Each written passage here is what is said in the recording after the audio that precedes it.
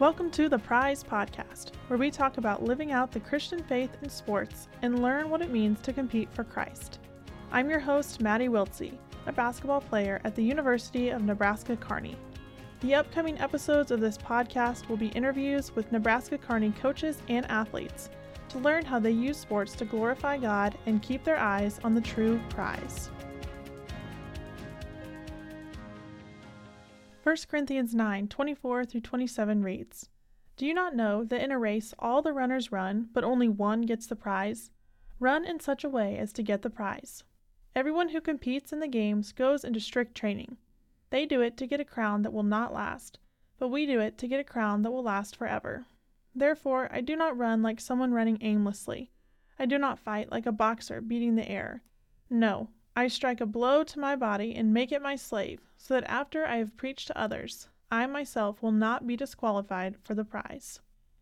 In today's sports culture, the goal for athletes is to win and be successful. Think about it. Most of the time we're striving for a banner on the wall in our gym, a medal or a trophy, a championship ring. All of these goals propel us and push us to work hard and be our best. But these goals and the success of sports are temporary and unfulfilling. As I think back to my high school career, I remember the time that we got third place my freshman year in the state volleyball tournament. And we were excited and we celebrated, but in a day or two, I realized, man, I got to get back to work because this wasn't enough. Next year, we have to win it all. And this is how it always is with sports. We set goals and we work to achieve them. And if we accomplish them, we realize, you know what? That's not enough. There's something more that we have to chase after. But contrary to the world, as Christians, we strive for a much greater prize, an eternal prize.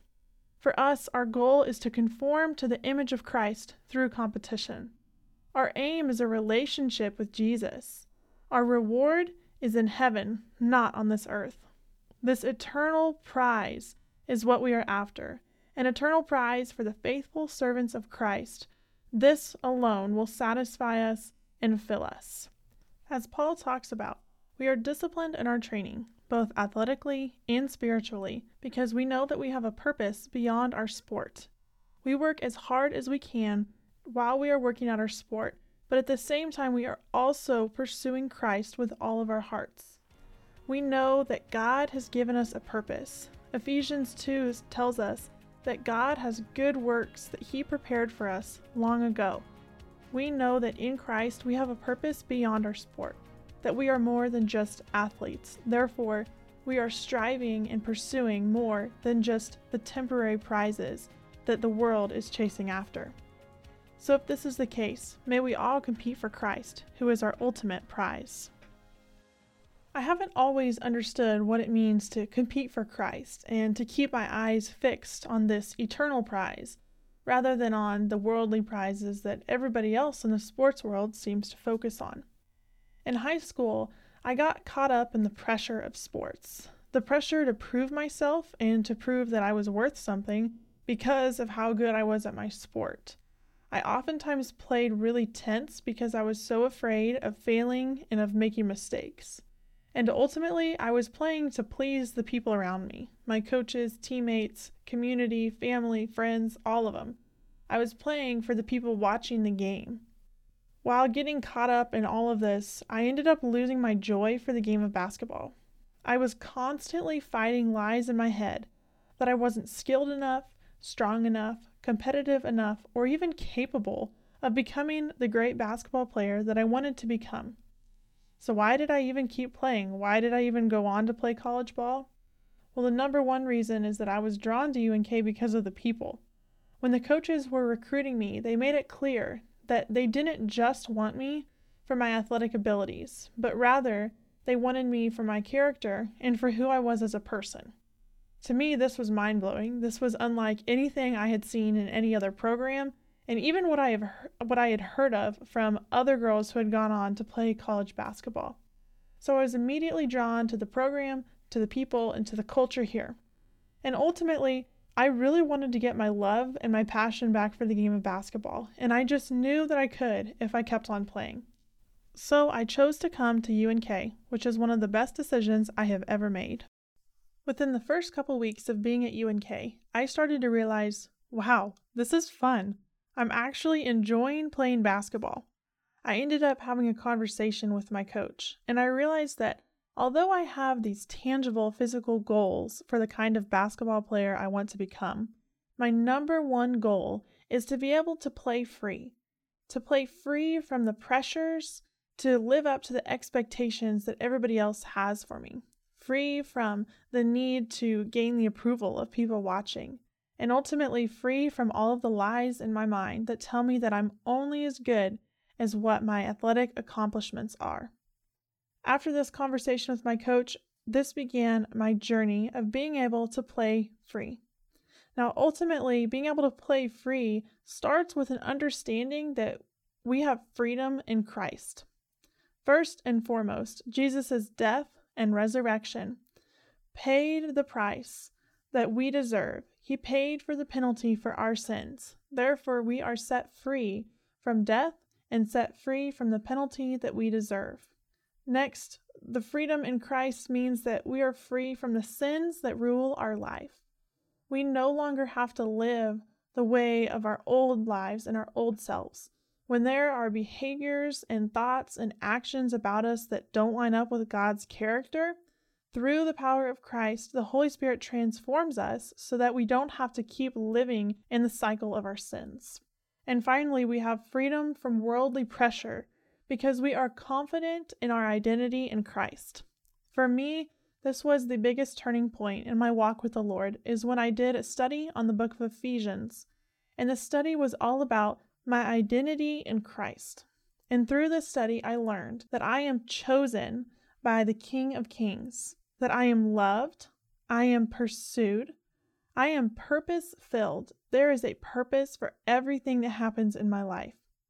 I am created for good works, which God had planned before time even started. And ultimately, I learned that I am fully known and fully loved. The Creator of all things knows every piece of me. He knows all of my thoughts. He knows what's in my heart. He even knows the number of hairs on my head. He knows all of me, the good and the bad. And yet He loves all of me. He loves me so much that He was willing to die on the cross so that He could spend eternity with me. And He did the same for every single one of you. Once we realize that our identity is in Christ and not in our sport, not in the labels that other people put on us, this is when true freedom starts to happen in our lives. So with this freedom in Christ, my coach began talking to me about how Jesus died so that I could have life abundantly in all aspects of my life, not just in some, not just life abundantly at church or life abundantly with my friends, but in every area of my life. And this includes basketball. This includes sports. Jesus said that the truth will set you free. And we're also told that Jesus is the way, the truth, and the life. So Jesus Christ will set us free. And this is what I had begun to realize. Now, this freedom that I was seeking, being able to play free in basketball, was a freedom from the pressure to prove myself, the freedom from the lies that told me that I was only worth as much as my basketball career and my athletic accomplishments, and freedom from the fear of failure. With all of these things, I began my journey to freedom in sports. And ultimately, this journey is not simply about thinking positive thoughts and believing in myself. Rather, it's about letting God transform the way that I think. Romans 12:2 talks about how we are not called to be conformed to the world, but rather transformed by the renewal of our mind. We are called to a much higher way of living than the way that everybody else around us lives. So that includes sports as well, that God could transform the way that I think in sports, so that ultimately I could play for an audience of one and give glory to Him. I also decided that it was time to fight the battle that was taking place inside my mind. Ephesians 6 talks about how our fight is not against flesh and blood enemies. Rather, it's against the devil and the evil spiritual forces. The enemy is real, and he knows that in the end, Jesus has the victory. But if he can't stop Jesus, then in this lifetime, he's going to do everything he possibly can to pull people away from Christ. So I knew that it was time to fight this battle against the lies inside my head, the lies telling me that I would never be good enough, that I could never accomplish my goals, and that I was only worth whatever other people told me about my career and about my athletic abilities. 1 Corinthians 15 tells us the good news that Jesus already has the victory. So I knew that I was fighting a battle against the enemy, but I can stand confidently with assurance because I know that the God who I serve and the God who lives within me already has the victory over the enemy. I'm fighting a winning battle.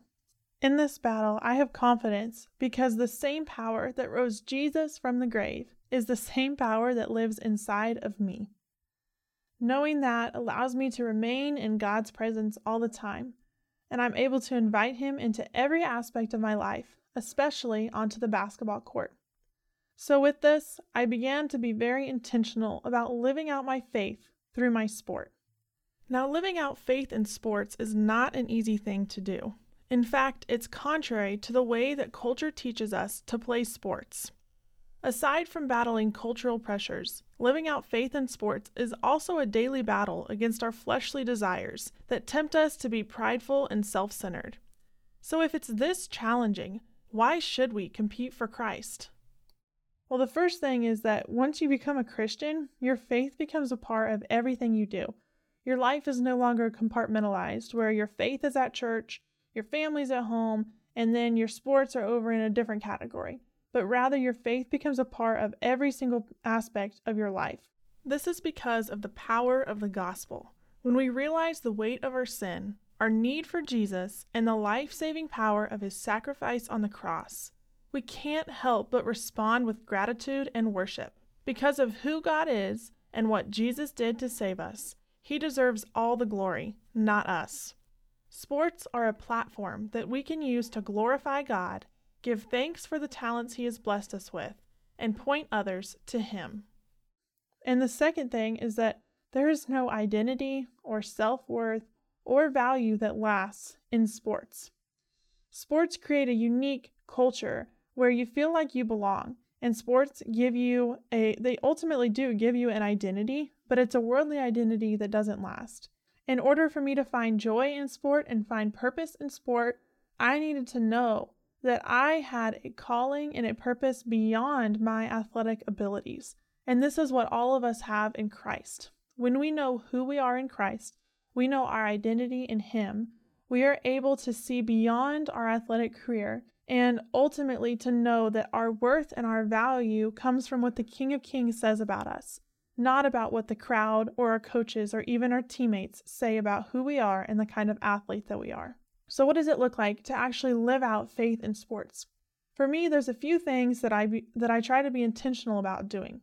Colossians 3:23 calls us to work as hard as we can for the Lord and not for human masters. So I work as hard as I possibly can at my sport because I know that ultimately I am working for Christ and not for the people around me. Galatians 1:10 tells us that we are called to not seek the approval of men, but seek the approval of God. This reminds me that ultimately I am playing for an audience of one, and it doesn't matter if I have the approval of the people around me, because God's approval and God's opinion of me is ultimately the one that matters. John 13:35 Jesus told His disciples that others would know that they are His disciples by the way that they loved, and the same is true for our lives. Other people will know that we are Christians because the way that we love. So I try to be intentional about finding ways to love my teammates and love my coaches just as Christ has loved me. John 13 talks about how Jesus knelt down to wash His disciples' feet. This was a beautiful picture of servant leadership. I strive to serve others as Christ has served me. And finally, in James 1:12, it says that blessed are those who endure patiently through trials and temptations, for they will receive the crown of life which God has promised to those who love Him. I am able to see trials and setbacks as opportunities to build endurance, to build strength, and to build character, because ultimately I know that I am competing for an eternal prize. I'm able to keep my eyes fixed not on the things that I can see, but on the things that are unseen. And these are the things that will last forever. These are the things that give me purpose and importance and worth in my life. Now, I'm not perfect at living out my faith in sports. I slip up, I make mistakes, I'm sinful, and I am broken. But that doesn't mean that I can't strive to be intentional and strive to be a little bit better each day in the way that I live, in the way that I love, and the way that I serve. Thank you all for listening to the Prize Podcast. Tune in to the upcoming episodes to hear interviews with collegiate coaches and athletes as they share how they live out their faith in sports.